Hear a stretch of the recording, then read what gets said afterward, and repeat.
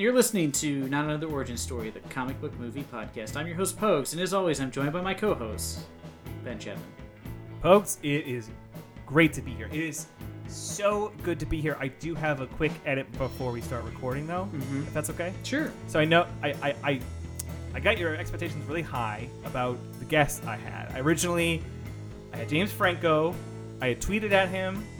He blocked me, but I think I was making some progress in DMs. That fell through. Because he realized you weren't a 16-year-old girl? That's correct. Then I got THC, my man Thomas Hayden Church. Oh my god, you got Lowell from Wings? I got Lowell from Wings. Really dating myself? But then Wings on Broadway started up. And, yeah, I understand. I mean, he's just, so he fell through.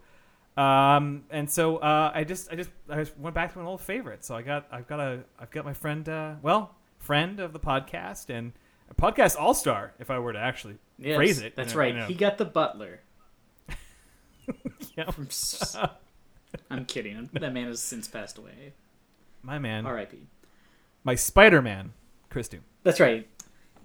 Hello. Listen, bringing that excitement. Well, it is Spider-Man 3. Yes. We can only be so excited. I mean, or we have to conserve it. We watched it like 2 weeks ago. Yeah. At this point, there was some issues. We couldn't record the one night we wanted to. I got sick.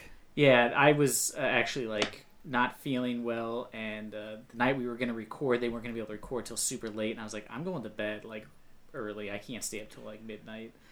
And it was foolish because Doom and I stayed up and played some fucking video games. I'll tell you that right now. Yeah, I watched some YouTube.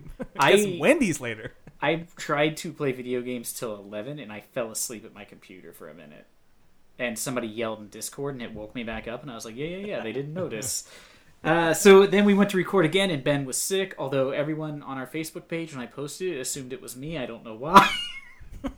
Yeah, there was a bit of a conspiracy. Yeah, people were like, "Oh, we hope you feel better." Post it's like, no, I was healthy. I'm vigorous. The real reason is, Pokes, is I had to sit down and I had to retool and redraft my essay why Spider-Man 3 is the best Spider-Man movie ever. I'm sorry, I couldn't get through it.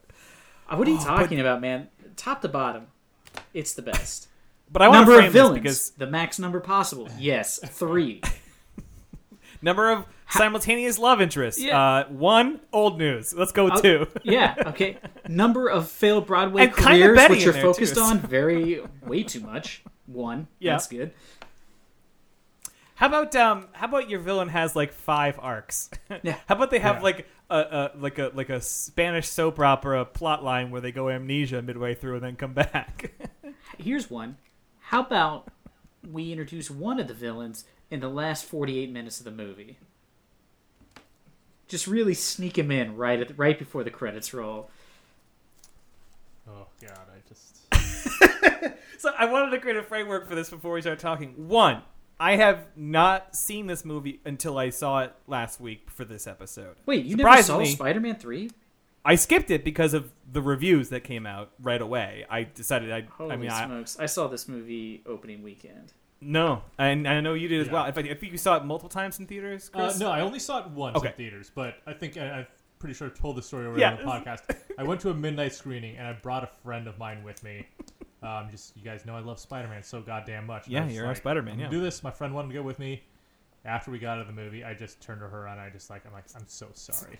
I'm so sorry you came with me to watch that. So I have to ask a question with you before we get started. Well, as we get started, Chris, which is that we all saw Star Wars: The Phantom Menace, and we all experienced what it's like to grow disillusioned eventually. Some of us it took after the movie. Some of us it took midway through the second movie, in my case. And some people felt disappointed with the movie, maybe at an instantaneous scene. Was there a moment, a tipping point in the movie, or was it just a slow burn until the end and the credits rolled where you're just like, woof? I know it's not this isn't like the hot mess or anything. It's pretty rough, but I think it was the first time where he did the emo hair swoop. Which is kind of early in the movie. Yeah, it's about midway, maybe closer to the start. It's closer to the start than it is the end. But it's right after he first gets the black costume, and then he just oh my god, just pulls his hair down in front of his face a little bit. Yeah. So just out of curiosity, though, when you would turn and apologize to your friend, was she Like, she accepted it like you owed it to her? Or was she was like, oh, it wasn't that bad? No, she was like, thank God, I thought I was going to have to lie to you about enjoying that. Yeah, I didn't think about that. Is that, yeah, you might be in a scenario where the other person... Yeah, I forgot, like... knowing that you were probably, like, in a full Spider-Man outfit, your face painted, ready to go. Yeah. Wow, this... Yeah, you know, I mean, he's my guy. He's my number one superhero, and I think my friend just really thought, he's like, man, I'm going to have to suck this up and just lie my head off about how great this movie is. Which, I'm going to be real honest, would have been super hard. Because it's a rough film. Especially considering we talk about how good the Spider-Man trilogy is. You know, we like Spider-Man 2. We use Spider-Man 1 as sort of the yardstick that we measure all these other films by. Mm-hmm. Yeah, it's weird because these earlier Spider-Man movies look kind of... What the word for it is? They look different in hindsight now with like where Marvel is now with their movies, and we've really fine-tuned how superhero movies work. So these feel kind of antiquated, but I think that's a bad opinion. I think they are, especially the first one and the second one, are still really strong. Like they're very sturdy movies. They don't nail like the comedy of Spider-Man as much as some like the more recent ones do, where I know like the other ones feel like comedies, but I mean like just like the character of Peter Parker / Spider-Man, you know, should be funny. Yeah. At least when he's in the suit. But the Tobey Maguire ones, boy, the comedy is all coming from the director trying to be funny, not the actual character giving funny lines. Right. Yeah. Which is the weirdest. Which is why the emo scene is like him. Obviously, it couldn't have been serious. Like it couldn't have been 100%. It's clear. We all know the backstory about him like not wanting to do this and all that stuff. But in the moment, he certainly wrote those scenes just to be cheesy. Mm-hmm. But that's not.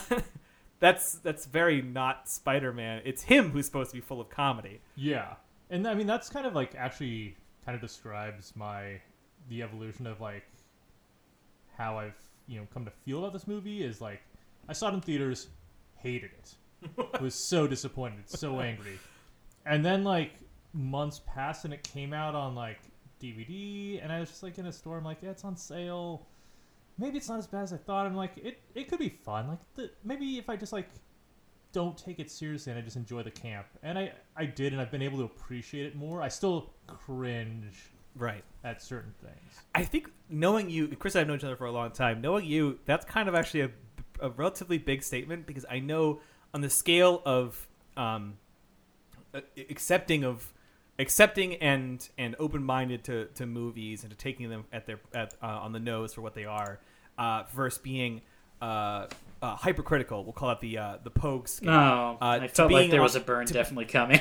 To being on the Pogue scale, I would say that you're much on the lighter scale, a little bit probably even past where I am. Where you're not that your criteria is low or anything, but just that you take movies for what they are. You don't come in with a lot of prejudice. You come in with a lot of like interest in like what they're attempting to do. And so we'll leave a movie together with a bunch of friends, and some friends will go, "Oh, I hated this or that," and you're like, "Oh, but I think they built this whole thing very well." And so to say that you just came out of Spider-Man 3 and hated it, it's kind of I wanted to put that in the proper context. Right. Yes. Absolutely. Like, I'm generally not that invested in a lot of things, so I can just like be like, well, I like that one scene that they did. Yeah. Right. Yeah. It's not that big of a deal for you. So to come out and have a genuine like negative opinion, is there any part of this movie you enjoy? Well, I think you said that it's funner in rewatches. Yeah. I mean, it's definitely fun to watch with people. Yeah. I had a good time watching it. I mean, I think though, I remember kind of thinking this in the theater because when I left, I felt the same way Chris did. I was like, wow, that was. I remember riding home with my friend and just being like, that was like terrible. It was really upsetting how bad it was. Like, what do you think happened? Do you think something's wrong with Sam Raimi? Do you think like he suffered a head injury? Yeah, like I'm like really concerned. But like I remember being in the theater and like they do this credit thing where they're showing like clips from the previous movies. I'm like, all right. And then Spider-Man 3 starts with like a 5-minute scene of Mary Jane's Broadway career, and I was just like, oh, this isn't a good sign. Like this far into it, like the third movie in a trilogy, you should really start it with Spider-Man doing something to Spider-Man. Like He just busts up a robbery, a bank robbery or something. Don't start with like this weird subplot that is so tacked on and kind of like confusing why it's in the movie at all. Like, because it never goes away. It's just like, oh, Mary Jane's a shitty actress. Cool. That's thanks for spending so much of this movie letting me know. It's very weird. And then, like you said, they introduced the extra love interest of bringing in Gwen Stacy, but instead of Gwen Stacy being like the brainiac Gwen Stacy from high school, she's at one point doing like a super sexy copy machine photo shoot, which still very confusing. I don't know. I mean, I work for a printing company. We don't get magazines of women like leaning over copiers like suggestively. It's weird too because I know Mary Jane early on is maybe a little bit like unsure of herself, but the Mary Jane character is identified solidly by being very confident, very like not trying to find the right word that doesn't sound like full of herself, but really like she's just sure of herself. Sure of herself, yeah. That's probably the and this Mary Jane is like you couldn't write her more demure and worried and nervous and anxious and upset all the time, which is just an unpleasant character to be on screen most of the time. It's just sort of like mad about something all the time. And then it's like also like awkward because they try to build up like these problems with like her and Peter, but I mean he's oblivious, but she also like fails to mention important life-changing things like I got fired from my Broadway show, and then is like when he reacts kind of dumbly to her thinking like she got a negative review because he doesn't know she was fired, she's mad at him for acting like that. It's like he doesn't know you lost your job. Like he's just being like, it's a bad review, who cares? And the relationship is very odd because we're supposed to think that there is at least something there that is being like a flame that is being slowly snuffed out of their relationship. But from minute one, they seem like a disaster. Yes, they seem never like really unhappy. had great chemistry. No. Like they have like infatuation, Yeah. but like definitely not like real building blocks of a relationship. Well, No scenes of them like having a cute moment at home together or something. And Peter Parker seems in this movie to be like again, like something's wrong with him. Like he seems to be completely unaware of everything happening around him. It's weird. Yeah. Like she's like, I'm really upset, and he's like, I know. It's like when I'm Spider-Man. It's like, what? What the fuck is you're? And it's like so against his character even before he gets the black suit that it's just Yeah. like he's kind of a prick to start with. like and when he kisses Gwen Stacy on stage, I saw that, I was like, fuck, that's a big fuck up. And then like they go to dinner later and she's like, boy, that wasn't great. I was like, wait, you're not more mad? And he's like, I don't understand what's wrong. He's like, I don't understand. I It's so kissed bizarre. another woman. What's wrong with that? It's like most So people. alien. Yeah, it's Yeah. it's like I feel 'Cause like when I you picture- would know. When I picture Peter Parker and Mary Jane, I picture like the scene that always comes to mind was probably replayed out in like a million comics. Is them just like in bed being cute about something, and then Peter being like, "Oh well, there's an explosion, I gotta go," and then her being like, "Well, come back soon, be safe or whatever, and I'll see you later," and then like he's off. But there's always like a cute moment. There's always like something. I'm sure they've had their ups and downs throughout the comics, but I just picture them I don't know, being in love to some degree. There is like you put it, there's no chemistry. There's nothing there. And Well, also, it's Go I ahead. was gonna say it's like in the Scott Pilgrim movie where like in the movie, like in the comics, they have like there's like a lot of cute scenes between them, but Yeah. in the movie, there's no reason for you to ever think that those two should be together. Yeah. Everything's awful between them. It's Yeah. all conflict. Yeah, if you listen to our podcast, we talk about how in the movie he should really go with Exactly. knives. that's like- exactly it. Yeah, which is the opposite of the comics.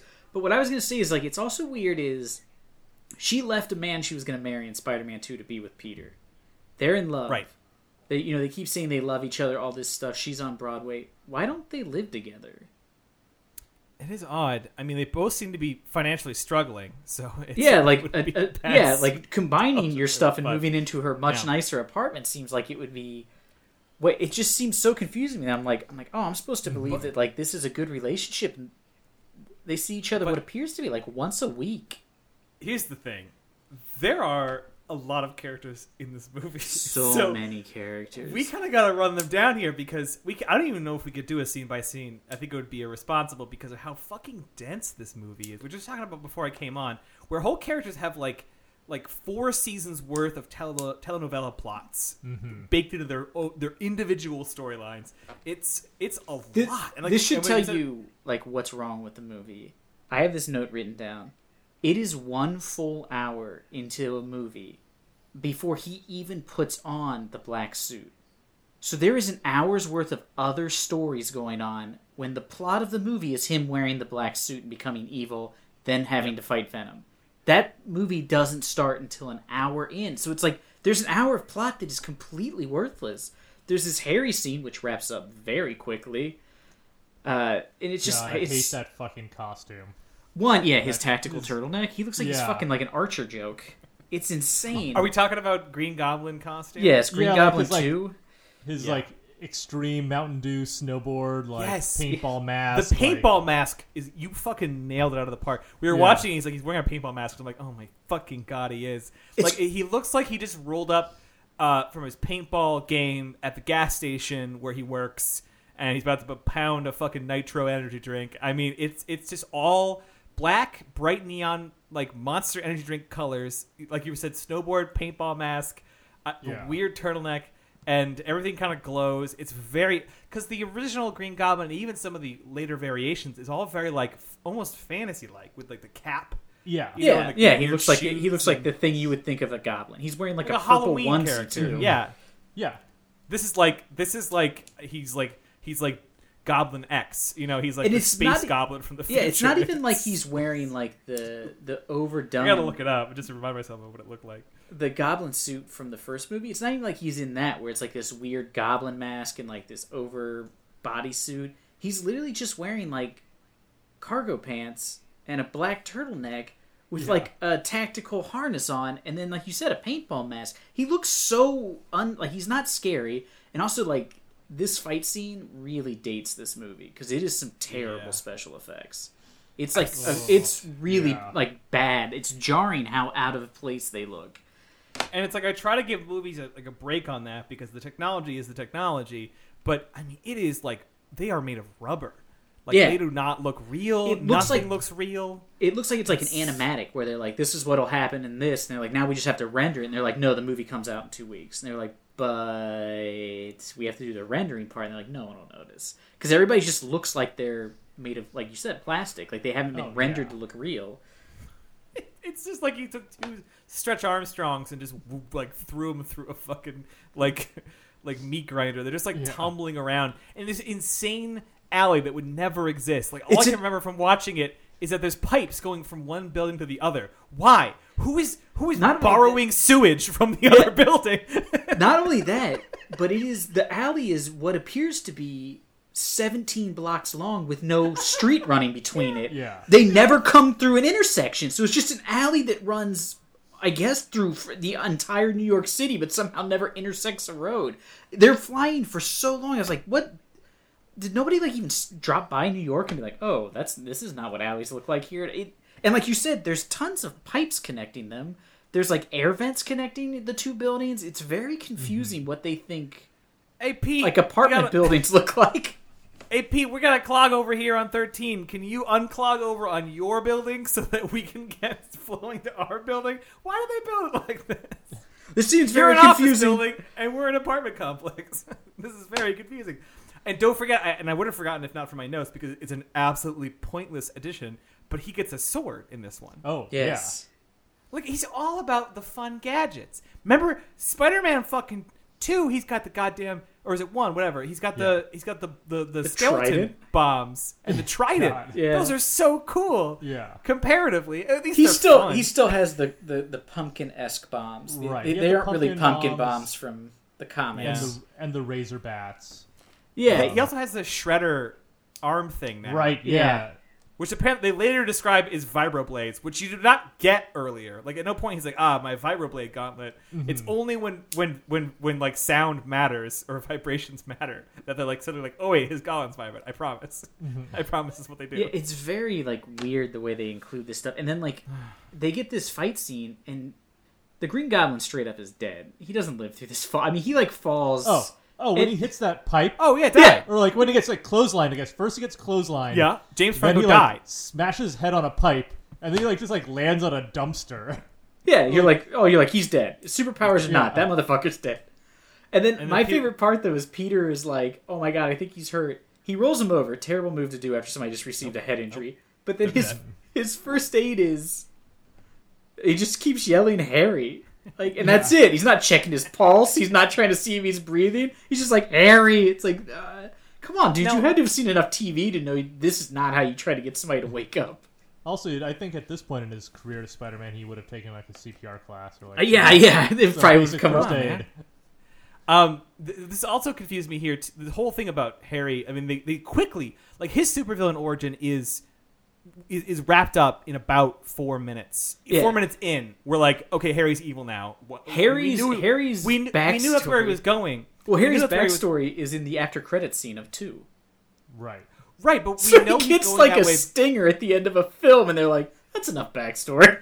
Because the end of 2, he says to Peter that he knows what he did. Right? Isn't that like where? 2 No, ends? at the end, he's in his apartment, and his dad appears in the mirror, right, and that's it. And that's like, I don't think he knows before the movie's over. That is not a fair arc. I mean, sticking with my earlier reference, that's kind of like Anakin Skywalker being like, you know what, this Jedi thing isn't going so hot, and then like the next movie he's fucking Vader. Like it's like, whoa, hold on, that's supposed to be a build up. And this movie could, zero to 100. This movie could have been about at least partially about the arc of him finally becoming the Green Goblin 2, whatever you call him. Yeah. Does he have a name? Sorry, It's just They call him Green Goblin 2. okay, Green Goblin Yeah. 2. Originality. Yeah, right. And then also work the Venom thing in, which would work. But then they just say, hey, What about Sandman? What about that Sandman? That's good, that Sandman here. But Which before is we like move on to that, so bizarre to toss him in. Go ahead and say what you're gonna say. well, I just wanted to. I wanted to comment on the neon sword. I already got that. When I just looking at my notes, I also referred to this scene as a Sega CD cutscene, which I think is accurate. Anyway, Well, yes, what's great though, real quick about Harry is, so he gets hurt. Peter takes him to the hospital, and the doctor tells him that he lost his short-term memory. He won't be able to remember anything from the last couple of months. But as the movie goes on, he forgets things, like all sorts of things. Like he doesn't remember his father at all. no. They said short-term memory loss, not entire life memory. Like he's He like, forgot did his my father, dad his like father's me? It's dad. like, what? Yeah, all that stuff. But I remember what I was going to say earlier, which is that if a fan on a stupid forum would probably say in response to our comment about Harry being absolutely 100% dead after being fucking slammed in the face by a pipe going 200 miles an hour, it's like, oh, but he took the serum, so. Because at this point, he's injected. I don't give a shit what that He's got serum healing is. powers. And I'll accept that barely. But my question is that Norman Osborn was, at least to some degree,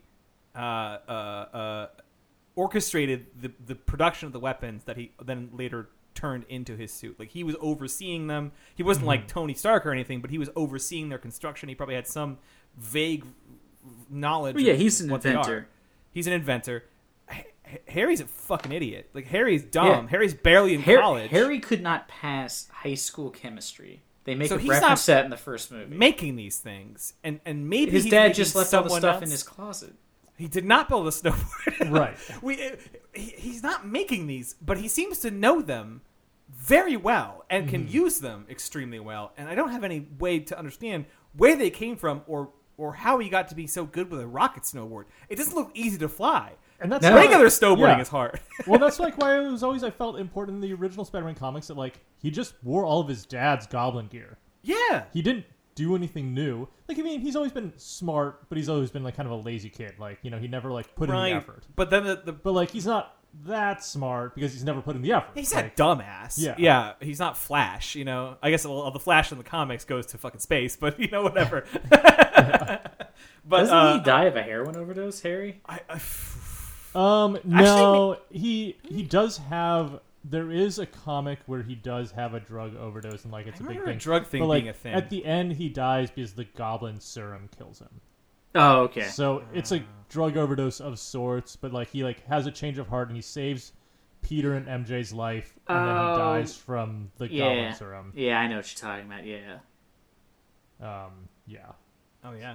Yeah, I do remember that now. Yeah. This immediately came up with like a panel from the page from the comic with him dying on a hospital bed with Spider-Man holding his hand. That's rough. Yeah. Yeah, I do remember. Yeah, he's got him like locked in a house, right? Something. Yeah, and he kind of keeps telling MJ, he's like, "Don't worry, I'm not going to hurt you. I'm just going to hurt Peter." And yeah. So yeah, like I said earlier, there's a lot of characters. It's really hard to go through it. But the movie could have probably been fine if it progressed with this idea of Harry losing control of himself, and with Peter losing control of himself as he becomes consumed by the power given to him by the Venom. That's a plot you could work with, but we also got my man THC in here, who Yeah. I will admit is, at least in resemblance, well cast for Flint Marko. Sandman. We also had a problem with this because apparently he was named something different briefly in his origin. God, he yeah, was like Morgan. We were talking about this, yeah. Very briefly in the original comic, he's like Thomas Morgan or something, and then he gets thrown in jail and he adopts the name Flint Marko as sort of like a criminal alias. And then that's just the name he's been known as for like the entirety of his character arc. But anyway, I just wanted to say that because I was looking him up and I'm very confused by why they're calling him like Marko. But Thomas Hayden Church plays Flint Marko, or Sandman, who's an escaped convict at the very beginning of the movie, who ultimately wanders into the least secure science facility in the history. Never has science been practiced so irresponsibly and so lazily. Like, Marie Curie did a better job trying not to get radiation poisoning. These fuckers just have an open field, which he like jumps over a fence, and the police are just like, well, he went over a fence, we're done. And it's fenced off, and based on the fact that he ran there, it appears to be just outside of New York City. A mile outside New York. Yeah, it's like in Tyre. It's in what's the park called? Like it's in like Central Park. Yeah, Central Park. Yeah, it's just like right there. But he jumps this fence, and there's just a sign that says particle testing. Then he lands in this pit, and they say these guys they're doing nighttime. I don't know. Nighttime tests. Yeah, I don't know who's doing a test in the middle of the night. It's the dead of night. Don't know why this has to be outdoors either. Why it's not inside of a closed laboratory? Because I feel like this is only opening up for a lot of variables you can't control. But he falls into this pit, and one of the scientists says, the density of the amount of molecules is gotten thicker. And the guy's like, it's probably a bird.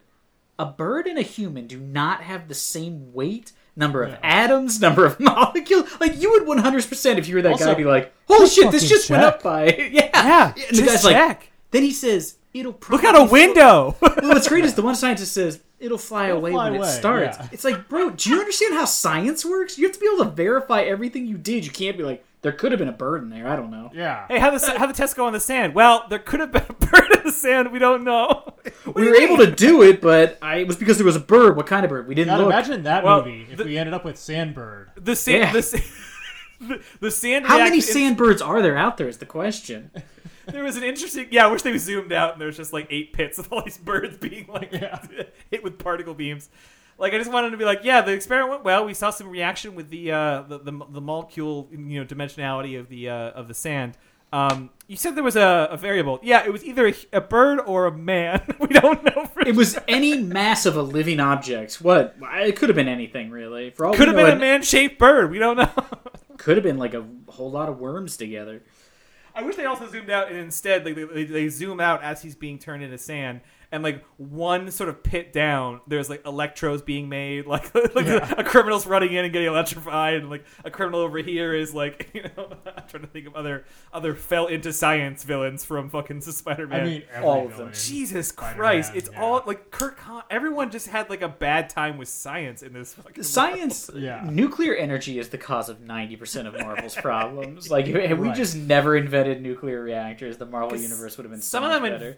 Use science to create something that they then become a villain with, like the Shocker gauntlets or the Dr. Octopus. Yeah. Stiltman. Still classic Stiltman.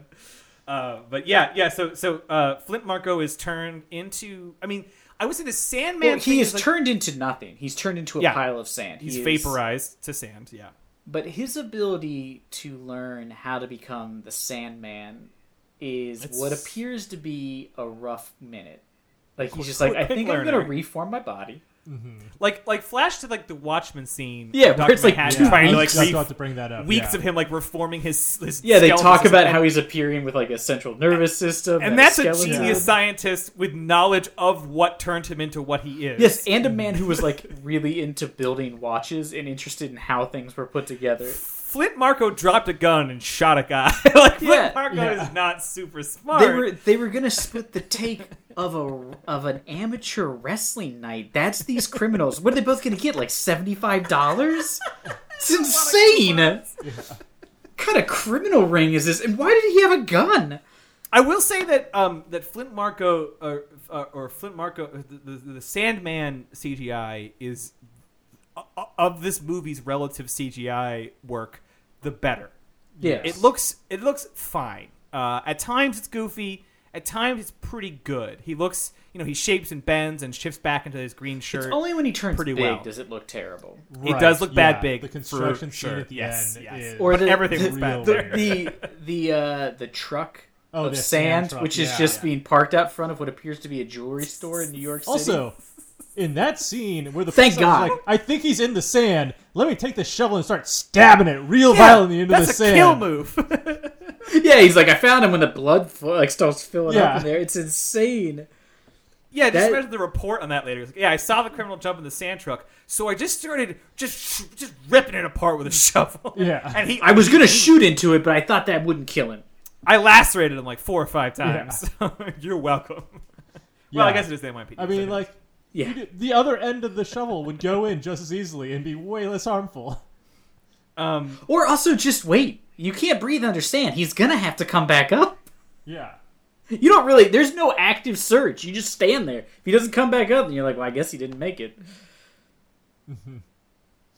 It is. Oh, you ready for another character that's introduced? yeah, go ahead. Give me. Well, I mean, I guess at this point,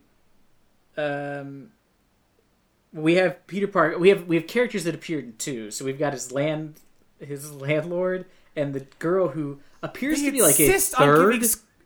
Why did they give screen time to this? I don't don't know, because it feels like they're going to set her up to be like a third love interest. It felt like that in the second movie too, that she was going to be like an extra. And no, I just feel like Sam Raimi knew her and was like, I like her. She's cool. It's so weird because Just going to this work movie- her into this film. This movie is so packed for space. It is just there is a high cost to every minute in this movie because they've got so much they're trying to do at once. And they give a solid 20 minutes like total screen time to this either the landlord or the landlord's daughter. It is so much of this movie. Well, Yeah. and you know why? It's because Sam Raimi doesn't give a fuck. Yeah, he does not give a fuck. He's gonna make the movie he wants to make, Yeah. and he's gonna throw in the scenes the studio wants him to make also, but he's just gonna tack those on. That's extra. Hey, make me some cookies, babe. Yeah. Make me some cookies. God, yeah. Let's talk about real quick when Spider-Man becomes evil. Wait, hold on. Before we get there, Oh. that's a meaty section. And before we get there, I wanted to also talk about a couple of the other characters that are worth noting. Okay. It's the third movie, and J.K. Simmons is still the world's greatest J. Jonah Jameson. Yes, the world's greatest. If J. they Jonah do not Jameson. cast him as J. Jonah Jameson in He's the DC Spider-Man Homecoming in the Yeah, Homecoming he's- series, I'm going to be pissed. But there's a lot of attempts at comedy in this movie, and I would say about fucking 80% of it failed for me. But J. Yes. Jonah is repeatedly making me gut laugh. Like there's God, that Except for one the scene. weird scene where he has the buzzer on his desk that's Nope. just No, like that's- super that's loud amazing. and shaky. Loved It's it. so weird. I love that scene It's so such much. a cartoon moment. I loved it. The scene where he's like trying to take his fucking pills and Betty or is it Betty? Yeah, Yeah, she's Betty keeps Brant, buzzing yeah. in and.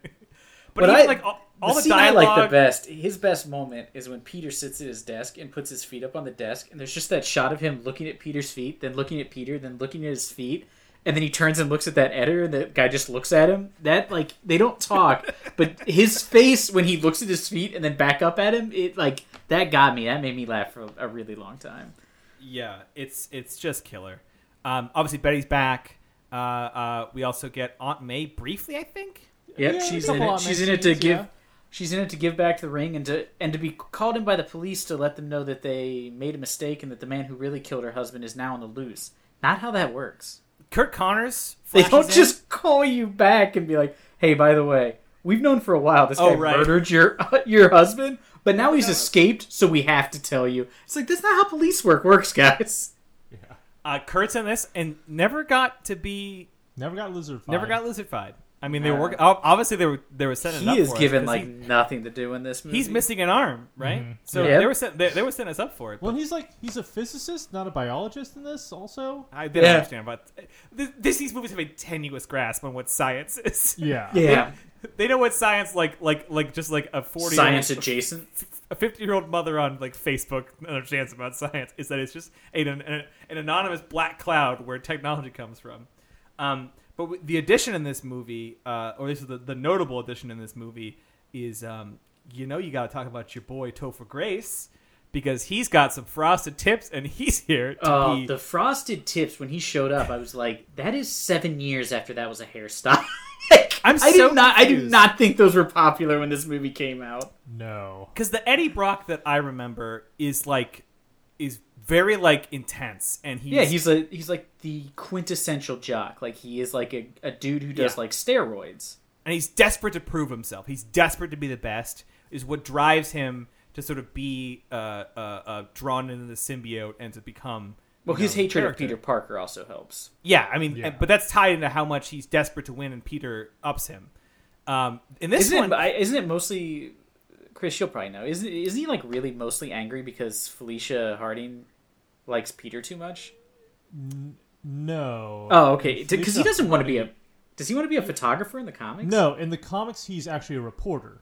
He's a writer. yeah, I thought he was in the Oh. newspaper. He writes this expose about a serial killer named the Sin Eater, and he thinks he's found the right person, or he thinks like someone's basically come to him and be like, "I'm the Sin Eater. I want to be interviewed." He writes this story about him, and then Spider-Man captures the real Sin Eater. So Eddie Brock didn't know what he did was like, or didn't know that he was like reporting on the wrong guy. But then because of that, then like no newspaper will hire him after Yeah, that. he's It ruins exposed his as a career. fraud, So like yeah. Spider-Man didn't do anything to him. Oh, He didn't do anything wrong interesting. either, but it ruined his career, and he's putting it on Spider-Man.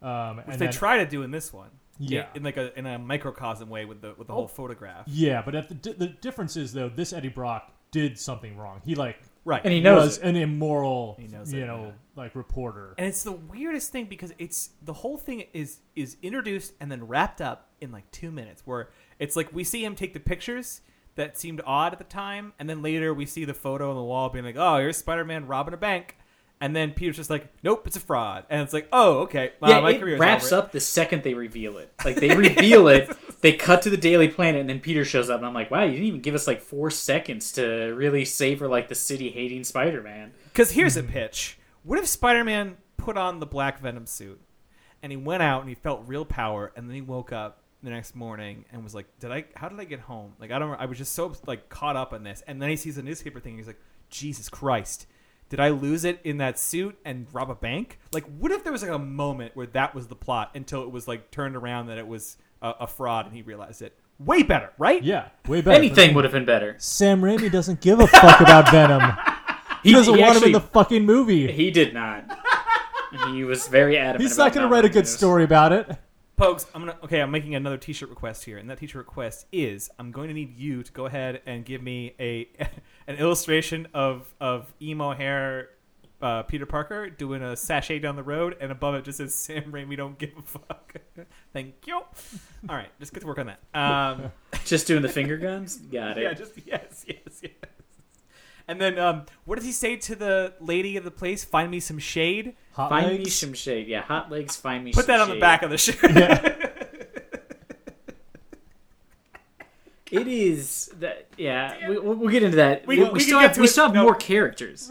Do we? We We have Gwen Stacy. We have her Oh. father, who is introduced as the chief of police, very briefly, long I enough mean, for that's accurate, I guess. to have some sort of weird moment with whatever his name is. Then you're introduced to Hayden Church's extended family, his daughter and his wife. Very, very unhappy wife. James Franco's butler comes back into it, who I feel very sorry for because he seems like he's not well in this movie.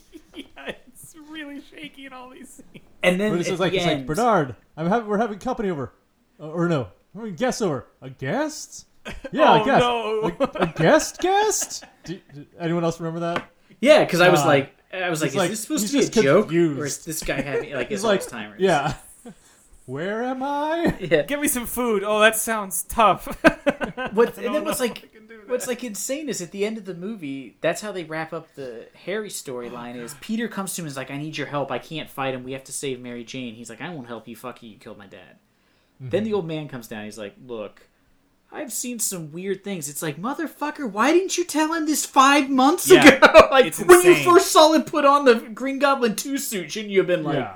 I should really. Also, too, when did he become like a forensic scientist? He's like, there's no doubt the blade that pierced your father. It's like, I don't think this is information. It's it like, would've dude, been- Butler, you don't know anything. I asked you to get food earlier, and in the next scene, I was making my own sandwich with my date. Yeah. What's also insane, oh my god, we'll get to that in one That second. But omelet he, scene.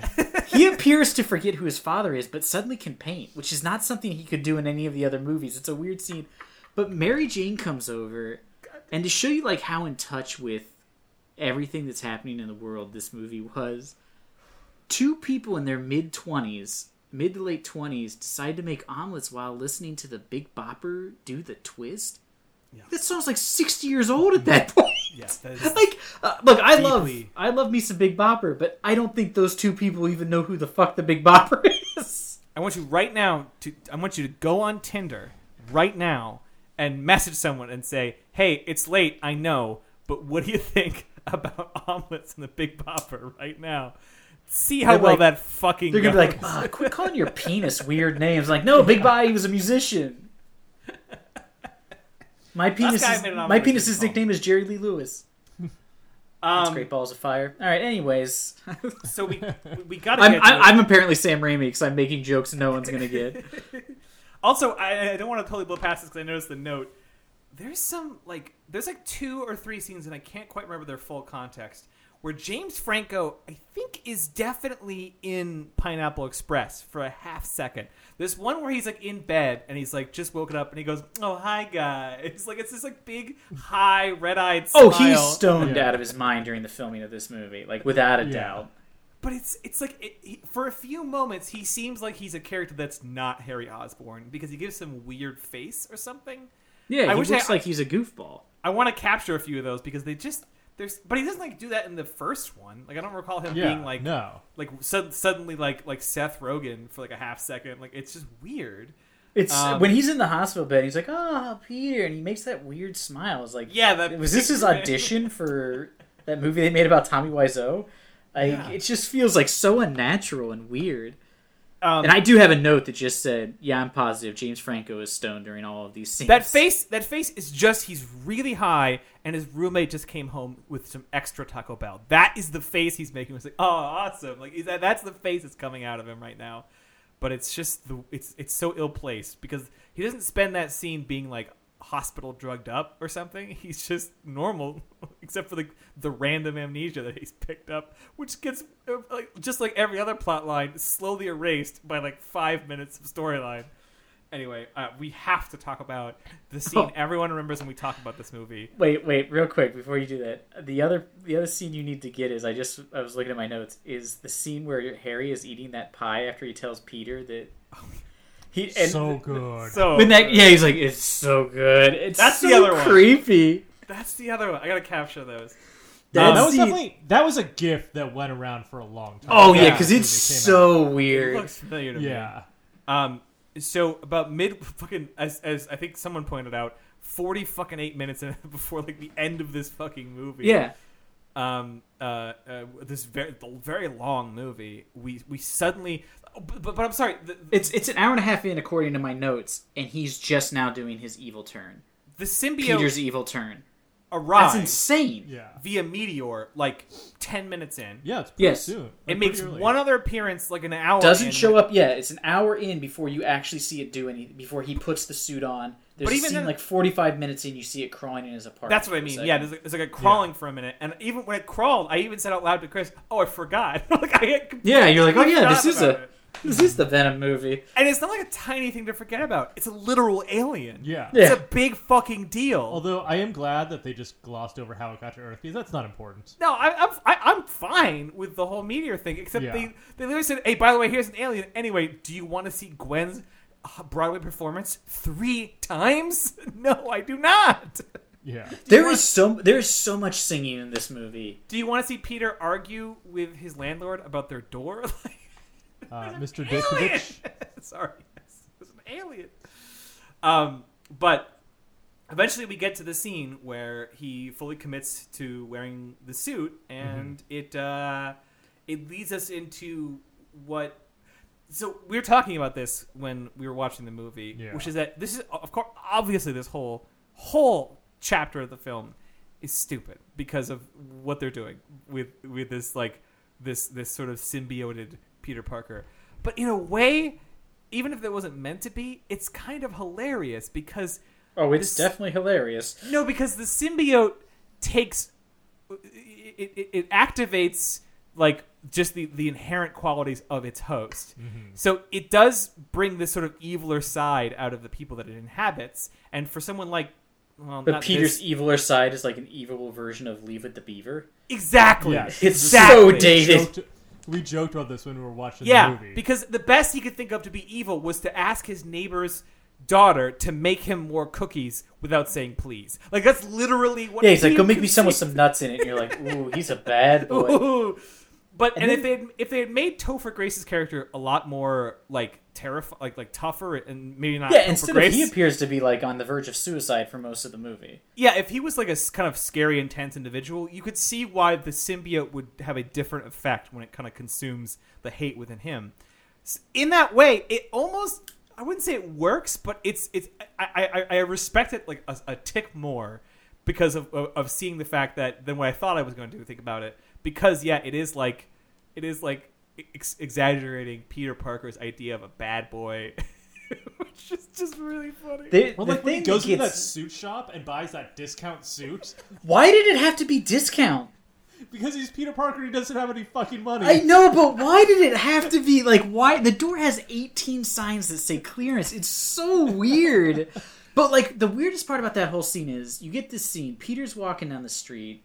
He's doing like the world's worst version of like the staying alive, like like strut. Yeah. And it's like every other woman he walks by. These women are all like. They're like obviously like models in New York that they just paid to come to. I mean, they're like all super gorgeous women. Half of them seem into it, and I'm like, why? Like one girl when he walks by turns around and like gives him a once over. It's like he doesn't look good.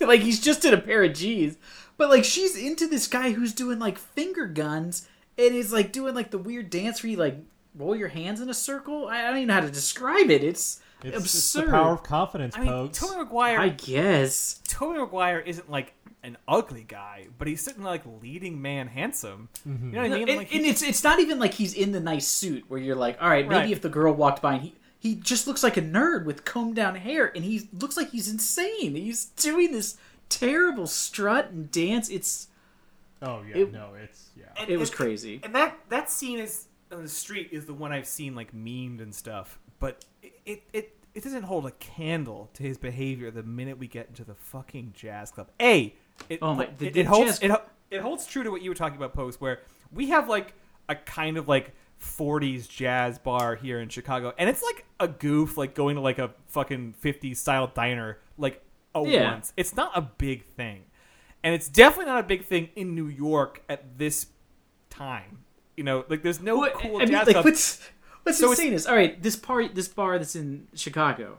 Yeah. Do you go and they're like, we've got a musical act, but it's a person who's bringing you your drinks? Like, who wants to go to a bar where it's like, oh, you can't get a drink because the person who's serving you is currently singing a really bad rendition of like, I'm through with love. That is weird, but also it's this place was not depicted in like this is a cool kitschy thing to do.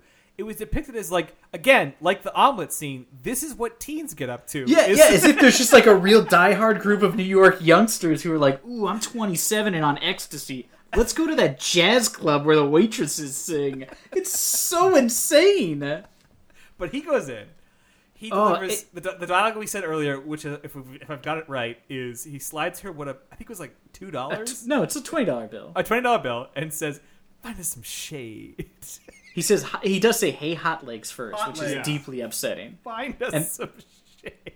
And then, Again. but what's crazy is she walks him over to a table that says reserved, so it feels like he already had the table.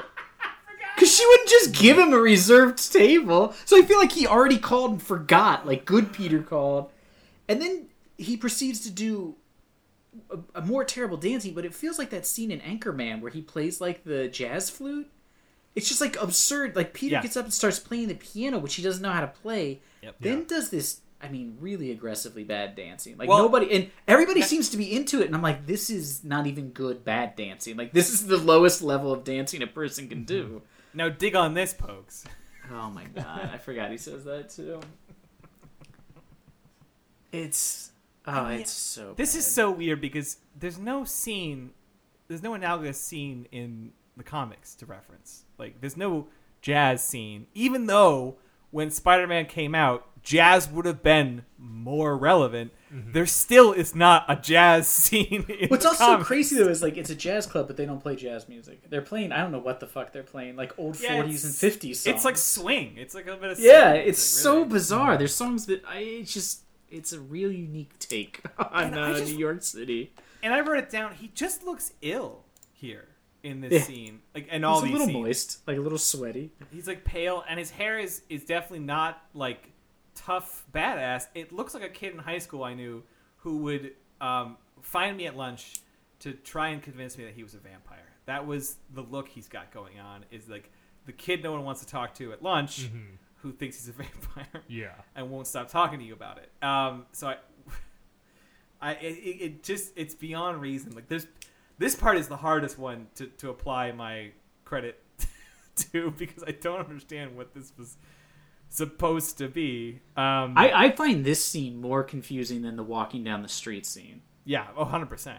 Because like the walking down, like when we watched Spider-Man 2, I forgot there's that raindrops keep falling on my head montage. Oh yeah. Where he I like love trips. that montage. Yeah, and I was like, oh, maybe this isn't as bad because he does like a little dance in that too, and I was like, maybe that's what Sam Raimi was going is to be like, oh, that's Peter's thing when he's like sure of himself as he dances on the street or something. And watching this, it's hilarious, but the jazz club scene is just a real head scratcher because like from top to bottom, you're like, don't know why it's a jazz club, don't know why she couldn't just be a waitress there, why does she have to be a singer there too? How'd she get a singing job when she's like known for not having a good singing voice? Like it's just like all these questions for a scene that never pays off, except for we get to see Peter hit his girlfriend, which is deeply upsetting for your main character. Yeah, he's not a great person in this movie. I mean, No. I guess that's kind of the point, but like even he never pre-suit. really redeems himself. Yeah. At any point in it, like he thinks he kills the Sandman. He like all this other stuff. And Yeah. it's just like Even before the suit, he kisses Gwen. He doesn't see why it's a problem. Mm-hmm. He seems to be ignoring Mary Jane to some degree, and I mean, just obsessing over her career without actually paying attention to how it's going, which is it's part of like the Peter Parker character. He's juggling two lives. It's always like a constant conflict, but there's never a redeemable moment where he puts it all together and does something nice for Mary Jane or for Gwen. yeah. And Well, and Gwen just never. I mean, it obviously feels like a threat from MJ's perspective, but like there's never any chemistry really either. she's a distraction. Yeah. Well, what's weird is like she seems into Parker when they're at the jazz club, but that's not. She's into Spider-Man, who she doesn't know Right. is Peter. So it's very weird when they show up as a date. I'm like, why would she have gone out with him? She just met him with his girlfriend in a restaurant 2 days ago. It's just like such a weird thing just to be like, oh, we'll just throw this in. Just like in 2, this movie constantly confuses the idea that the character shouldn't know that Peter and Spider-Man are the same person. Just like when Doc Ock throws a car at Peter Parker, who all he thinks is a photographer. Who's going to is a guy who's not great at science. Yeah. He would like, thank God. I was like, are you telling? Oh shit! I think I just killed that dude. Oh, it's a good thing you did a flip. Yeah, it's thank God he has uncanny spider-like reflexes. And there's opportunities for the. I mean, I know that I'm sure Sam was trying to. Well, we know Sam didn't give a fuck, but I'm sure the studios are trying to keep this movie's light. so maybe that they could continue to have like a rating, so they could go for kids or whatever. But there's plenty of opportunities to make the Venom suit bad. I mean, he fights Sandman and essentially kills him to his understanding. Yeah. That's all you needed. We didn't need the jazz scene. The jazz scene was trying, even if it was comical and stupid and whatever, its purpose was to show you that this is not the Peter Parker that you recognize. Well, I think the purpose of the jazz scene is just so he would hit Mary Jane, even if it was by accident, so that he would have the crisis that would make him go and get the suit. But just off. like story about those two together, because one of them's like, all right, so we're going to show you Peter Parker's kind of swing on his bad side a little bit here by showing him buying a discount suit and then dancing in a jazz club. Then 2 minutes later, killing a human being. Like, what in the goddamn fuck? Yeah. He's like, your plan here. Either go with one or the other. Like, I don't know. What's also weird is they never, in the comics, when he gets the suit, he just wears it all the time. He never takes it off because it can mimic anything it wants, so it can look Right. like regular clothes. So he wears it all the time. Yeah. That it starts altering his mood, and he realizes he can't actually take it off. Like, he can't get it to come off of his body. And there's a whole thing in the comics where he figures out that sonic sounds is what makes it doesn't like him, and that he can get it off. In the movie, he takes this thing on and off constantly until he finally wants to take it off, and then it's like, no. So it's like really weird, because like there's nothing in the movie to make you think he can't take it off. Yeah. But all of a sudden, there's this really long scene where he's like yanking on it. You're like, but just take it off. You took it off earlier in the movie and put it in a chest. Yeah. So just take it off. Like, so they never build, like, they never explain Venom really in the movie either. It's very weird that they, like, he has this, like, subplot that they never really explain, but then still leave all the hallmarks of the character in it. So, Chris, I want to keep the Phantom Menace thing going. So, in the Phantom Menace and other Star Wars prequels, people often say, yes, bad movie, but I liked, I don't know, Darth Maul fight or something. What do you think? We obviously enjoy the jazz dance scene for its raw comedy, but are there any quality sequences from this that speak to you, or is it just sort of like a glossy CGI mess? It's, yeah, and I mean, maybe if I had seen it within the last 2 weeks. It's tough. I'm putting you on the spot after. I don't think there's, like, a good Spider-Man scene. There really isn't. That's like, my problem with it. I can't think of one. There's nothing he ever actually does that's heroic that goes well. Yeah. Yeah. He fails at fighting the Sandman a couple times. Mm-hmm. He never actually saves anyone. No, he never actually does something Oh, heroic. I I guess he saves like, Gwen Stacy. He saves Gwen Stacy, actually, and that actually scene is a pretty good scene. But That's you're right. That is one I liked. Is when was the cranes out of control? Yeah, the crane was out of yeah, control. yeah, which they never fixed, by the way. They say he saves Gwen, but then like the crane's still up there just killing swinging people. around. Yeah. But I like that because it's like it's death defying. It's got classic Spider-Man moments in it. Yeah, like where he's like falling through the debris and like jumping off things to try to catch Gwen. Like that was all really cool. And actually, Except for the fact that everybody on that street died when all that shit landed on it. yeah. This movie is all pedestrian casualties. Yeah. And that's something that like the Spider-Man movies have always kind of ignored. They always show a shot of like people dodging debris to kind of like be like, see it, no one got hurt. But yeah. Well, in the first movie, there's a scene where they like go out of the way to show that like when he's getting beat up by the Goblin at that thing he's trying to save everybody from the debris that's falling. yeah. Because And that's a Green classic. Goblin keeps coming and hitting him because like he knows he's distracted. That's a good. And Scene. it's like then the rest of the movies are just like, should have been standing. Like at the end of the movie when all those people are around the construction site, I'm like, wow, this is a group of people who really has a death wish. Like, why would you show up and stand outside? That'd be like when September 11th happening, running to it, and being like, let's stand real close to it. I live in the It's city. just insane. And I can't imagine being like, hey, there's like a catastrophic event happening downtown. Even if you told me that Spider-Man was doing a jazz dance downtown, I'd be like, that's still pretty far. Yeah. Yeah. I'm not gonna go downtown. Did you know what it's like traffic is like in New York? But yeah, I think I agree with you that the skyscraper crane scene has enough Spider-Man moments in it that don't feel, and because it is a genuine like heroic scene, whereas the rest of the time he's either being weird, being awkward, being horrible to Mary Jane, or having a really awkward CGI fight where he doesn't really do. where he might be doing something cool, but I can't tell because the movie is going in fast forward with rubbery CGI, and he's just doing like bizarre cartwheels in the air, and I don't even know what's happening half the time. And like catapulting himself off the American flags or something like that. God, yeah. Was that this movie? I don't know. There There is one where he lands next to it's in all of them. Yeah. The first movie he lands on top of the one, but that was because the movie came out so close to September 11th and everything. Yeah. The second one he uses the American flags to like shoot himself out to the ocean, I think. That's right. And then this one he also lands like right beside one.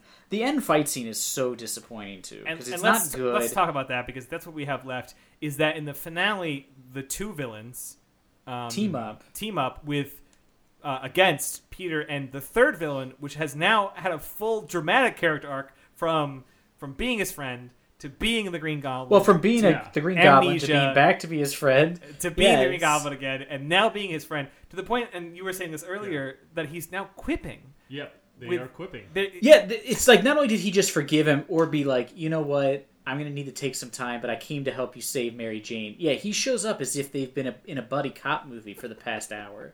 Mm-hmm. It's like so crazy. Like he just shows up. He's like, I'm kind of busy over here. It's like, you fuckers are going to die. Like, this is not in your character. It's very weird. And it's also the weird introduction that Topher Grace, like, everybody knows what Venom looks like. You know, he's one of the most iconic comic book villains of all time. Yeah. You know, his appearance, the gigantic mouth full of teeth, the big tongue. They don't do a great job making him look good in this movie. But the thing that's very confusing is Venom has really sharp teeth. But that's because Venom can really make itself look like whatever it wants. Right. Why does Topher Grace have really sharp teeth? All of his teeth, when the mask comes back, don't like it, are like filed to points. And it's Did he do that? And it's a very Halloween-y, like vampire teeth effect. It does not look good. It looks. Well, I mean, it it's looks real bad. It looks super terrible, and also it just seems again like very odd. Like Topher Grace was an odd choice to play Venom, who's known for being like this hulking mass and, you know, like real menacing looking. But what's weird is like he's constantly not Venom. He's always like, let me pull the mask back so I can give a monologue. It's like, well, maybe do it in like the cool Venom voice or something. He's supposed to be out of control. Like he's supposed to be just it's supposed to be like Venom is taking him over. Yeah, and like maybe Eddie Brock's like steering it, maybe, but it's just like unbridled. And Carnage is like the escalation of that. Yeah.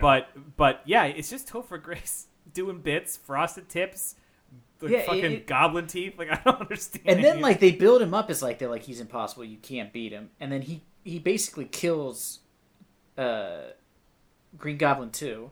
Yeah. And then Peter just takes like hits a bunch of metal sometimes, and the suit starts coming off, and then he just throws a bomb in it, it blows up, and it kills him. It's like, so wouldn't a bomb have just killed him at any point? Like couldn't you have just thrown that to him? Even when he was still in the suit, like, really feel like this fight could end in the first 14 seconds. It just made no sense. And can Sandman get that big? Is that even like a thing he has? As long as he has more sand around him. That makes right? sense, I guess. Yeah, I mean, I feel like that's been established, but like, Sandman's one of those characters, I think they are very fast and loose with his powers because, like, he was defeated his first appearance with a shop vac. And he wasn't strong enough to break out of the shop vac after Spider-Man sucked him into it. That's how he was defeated the first time he appeared. So, like... He's defeated a lot by, like, the fact that fire hydrants are a thing. Yeah, fire hydrants. Like a good portion of his, like, fights end with Spider-Man being like, oh, there's a fire hydrant, thank God. And you're just like, wow, dude, you really got to come up with a plan against water. But he's also sort of one of those weird characters that, like... They did do like arcs later on where it's like he doesn't want to be a bad guy. Like he had to commit crimes for a reason. He didn't want to do it, but he couldn't get enough money, and so he's like this like kind of redeemable character. And there's this when he appears in the Sinister Six, he doesn't actually want to do it. They basically force him into doing it. And something that's weird is like Doc Ock in 2 is a scientist who's pushing himself to the limit to try and achieve his dream, and he blames Spider-Man for the failure of his experiment because Spider-Man shows up, I think, to try and save him when it all starts going wrong. Spider-Man unplugs it, and he blames Spider-Man for what led to him to be who he is now with the arms and the failure. Which he's also going insane though because of the AI and the because of the AR and the failure of his career and everything is all and his wife being murdered, right? Culminating in that character. You get that. And 2, you don't need to have anything explained to you after that's all been sort of displayed. Green Goblin in this movie, you understand his motivations to being mad at Spider-Man and Peter Parker. Sandman is a criminal who they loosely tie to Ben, but that's not revealed to either of them until late in the movie. And it's like one of those things where it was sort of like the Joker killing Batman's parents thing. Like, it just, there was no reason to do it. No reason like, to do it. It didn't add anything to the story at all. It's an unnecessary coincidence that just doesn't I make guess sense. they needed to do it so that he could kill him. I think also like it was important at the end when Peter forgives him. Right. That's what they were going for. Yeah, like that's important, and then he just kind of blows away, and like I guess it's kind of like talking about like I guess Peter's guilt blowing away because Peter's also forgiving himself. Yeah. I can see that. What I don't get is like why the Sandman gives any shit about Spider-Man. He clearly, in the very beginning, He's just mad at him because he keeps trying to stop him from robbing people. But he clearly illustrates early on that Spider-Man's barely a threat to him. I mean, he can punches don't affect him, which is just about everything Spider-Man has. It's like he can trap you in webs a little bit, also can't affect him. Like, he's just good. Like, the water thing comes up later, but for a while he's good. Yet he plots to take him down because Spider-Man's so aggressively like coming after him, I guess. But it's even then, it just like you would think he'd just get the money he needs and just try to go back to being himself. Yeah. I know that the movie probably tries to explain, oh, he's been driven crazy by the fucking photons or whatever. But I just don't get it. I don't get why he's like a criminal that didn't want to be a criminal, and now he's a superhero criminal, and he could just get what he needs, like Dr. Freeze, and like get his wife back or whatever, just get his family back and move on. But he's just like, I want to go live in the sewer and get mad at Spider-Man. I just don't get it. And that's the thing that like superhero comics have always done wrong about villains, because like their whole thing is like, if you're a bad person, you're like 0 to 100 bad person. Yes. Yeah. You are a murderer. You have no morals. There's no gray. It's binary. Yeah. You're either light or dark, a murderer, or you're like a good guy. But you got to have like the Magneto principle. You got to have a reason where you could, for only a second, when reading a character like that monologue, kind of get it. Mm-hmm. When you see Magneto rant about the Holocaust and the crimes humanity has reaped upon its own people, especially people that are fucking different and are threatened, and compare it to the mutant crisis, you could totally follow the thread there. Even like with the characters in this movie I just mentioned. But like characters like Sandman, and I mean, he acts to me like a Bond villain does, where he's like, I'm gonna blow the Earth up with a laser because I built the laser. I'm like, I don't get that. Doesn't make any sense. Like, why are you just have an objective and go after it? Like, I don't understand why you're just gonna be like, I'm gonna roam the sewers as a sand person and just punch all the cops I see. I'm just like, all right, it's confusing. And they don't even try to attempt to be like, oh, he can't keep his consciousness together through all the sand. Like, they don't even give you that like desperate attempt to like explain it. It's just Thomas Hayden Church being a real fucking turbo prick for like randomly throughout the movie. Well, and then it's really weird because like at the end you're supposed to be like, oh yeah, I get it, man. You were just trying to help your daughter. It's like, why did you like the whole plot makes no sense. It's like, how did you guys not have a getaway car already? You don't like try to get one while the crime is being committed. Like, you guys are terrible criminals. But two, it's like, you shot a man. Like, he's dead.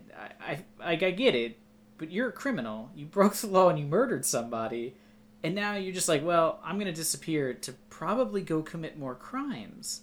And it's just such a weird story. Like, you're supposed to be like, yeah, he deserves to be let go. It's like, no, he doesn't. He should be in jail. He should be in prison. He murdered someone. A guy. Maybe we'll call it manslaughter. I don't know. But he murdered a guy. Then he returned and attacked the police repeatedly. Robbed shit, then became a kaiju monster. And like the amount of people he probably city. Killed in this movie is like 7 or 8.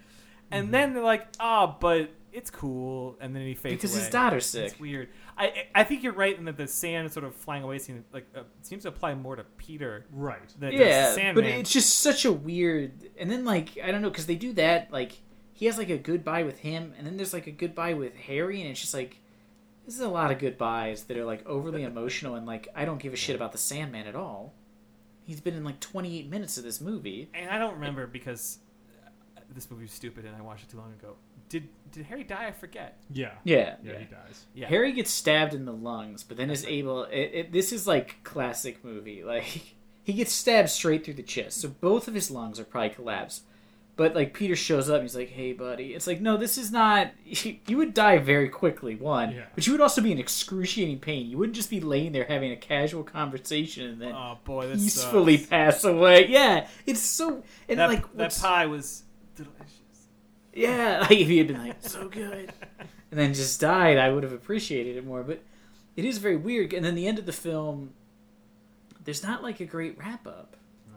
Like it doesn't seem like him and Mary Jane are like really back together or okay. Yeah, and I didn't need them to be okay. Like I mean, I guess he shows up at the bar at the end, and it's like a thing. Yeah. But I don't know. It's very just sort of like. Well, and like Spider-Man 2 kind of ended the same way of like where it's like you thought it was okay because Mary Jane left, her fiance and like came to him, but then like when he swings away at the end, she definitely is like has that graduate moment of just like, oh shit, what did I do? It's a dour moment. Yeah. It's a low moment. So, with that wrapped up, since we've definitely filled our slot yelling about this Here's movie. just this is a fun little cameo. The guy who plays Flash Thompson in the first Spider-Man is at Harry's funeral at the end. Yes. Still wearing the stupid arm brace thing. Chris called it like out. the leather. Yeah, I saw him in the background. I wrote in my notes. I was like, hey, they brought back Flash. I don't know why I was excited for that, but I guess at that point in the movie I was just happy something was going on that I enjoyed. So I only have one question, and that's if Sam Raimi had tried a little bit with this movie, right, and it wasn't as big of a weird critical like mess that it was, what do you think Spider-Man 4 would have been like with Sam Raimi? But see, I will say I read a bunch of trivia, and other than him saying that he really didn't want to cast. He didn't want to put Venom in the movie, but then he came to like Venom. He seems to have liked the movie and thought it was well done and it was what he wanted. Yeah. So I don't know if I don't don't just think he heard wanted to do that somewhere. Sandman either. Actually, I think he wanted to just do. He wanted to do the Green Goblin 2, and he 2. wanted to do Sandman, but he had no interest. And so when they were like, "You have to put Venom in," he was like, "Fine, I'm going to work him into this already existing story," which I think is the problem because there's just too many villains. Nothing, so the pieces don't fit. I mean. I guess if they made a 4, who would you do? Like Mysterio? I was going to say Mysterio. Actually, he was going to do Vulture. I was going to say Vulture. Was he? Still no Stiltman, which is there bullshit. was a lot of talk about John Malkovich as the Vulture. Oh fuck for the yes. fourth Sam Raimi. So my question Spider-Man. is, who would you cast as Mysterio? Because I think we just got a casting of Mysterio recently for one of the new current movies. Jake Gyllenhaal. Jake Gyllenhaal, which may have still been the casting because I'm trying to think of early 2000s people who were around, and he was certainly around. You had to get somebody a little older. Yeah, he Oh, would that's have been true. way too young at that point. Yeah. So I don't know. Who was like another out of work Like- TV actor? I mean, I just see him as like I could see him Who else was on that 70s like, show? a Patrick Yeah, it's- Swayze, maybe like Patrick Swayze, I think, had passed away by then. no. No, this early in 2000? No, No. definitely not. I mean, let's find out. But no. This is our Patrick Swayze. He passed away in 2009. Oh, that's earlier than I thought. All right. Yeah. So when was? So Spider-Man 2 years 3 after was- this movie came out. Okay, that's fair. Yeah. That's fair then. Shit, I would have loved to see a Sam Raimi Mysterio. Cause Yeah. What about like Carrie Ewells, the guy from Princess Bride? yeah, that'd be perfect. Yeah, Actually, okay. that'd be really good. I'd be into Mysterio that. has been my favorite character because it doesn't make any fucking sense ever. No. That like a guy who's like, oh, I do special effects, lights and mirrors. I'm like, lights and mirrors. What year is this? Well, what's insane is like he's like, I do special effects, which is not magic. Special effects are entirely Right. different. But then is able to create like the most absurd illusions to the point where you're just like, you would make way more money if you were just a like magician. people Like you think, would be like David Copperfield rich. Yeah. people Like, think like the Statue of Liberty came to life and like attacked something, and then like, oh no, it was just an illusion. Like how was it an illusion? Right. exactly. This guy does not need to commit crime. He is the most famous magician in the world, and possibly really magic. so I'm not love that. 100% sure. I can't wait to see the interpretation that's going to be the new movie. If they do not give him a fishbowl head, I'm out.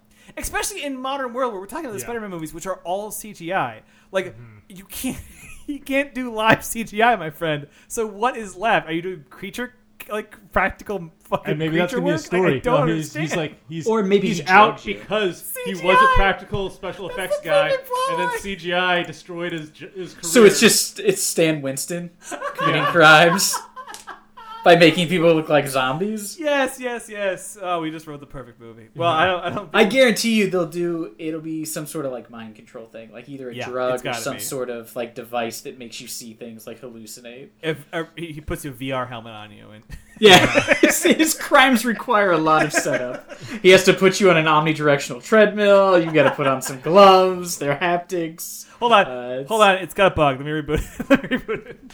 All right. These things get so hot. With that, we have perhaps one of our longest and best episodes on. This is not even close to one of our longest. We used to no. record like 2 hours when we We've had it started. Yeah. pretty hard. I'm pretty sure Spider-Man 2, our podcast, was longer than the movie. And that's a long movie. 100%. With that said, I think we'll put a button on it. The only other note that I had in here was I noted that the reporter in the final scene is just mysteriously British, and I don't know why.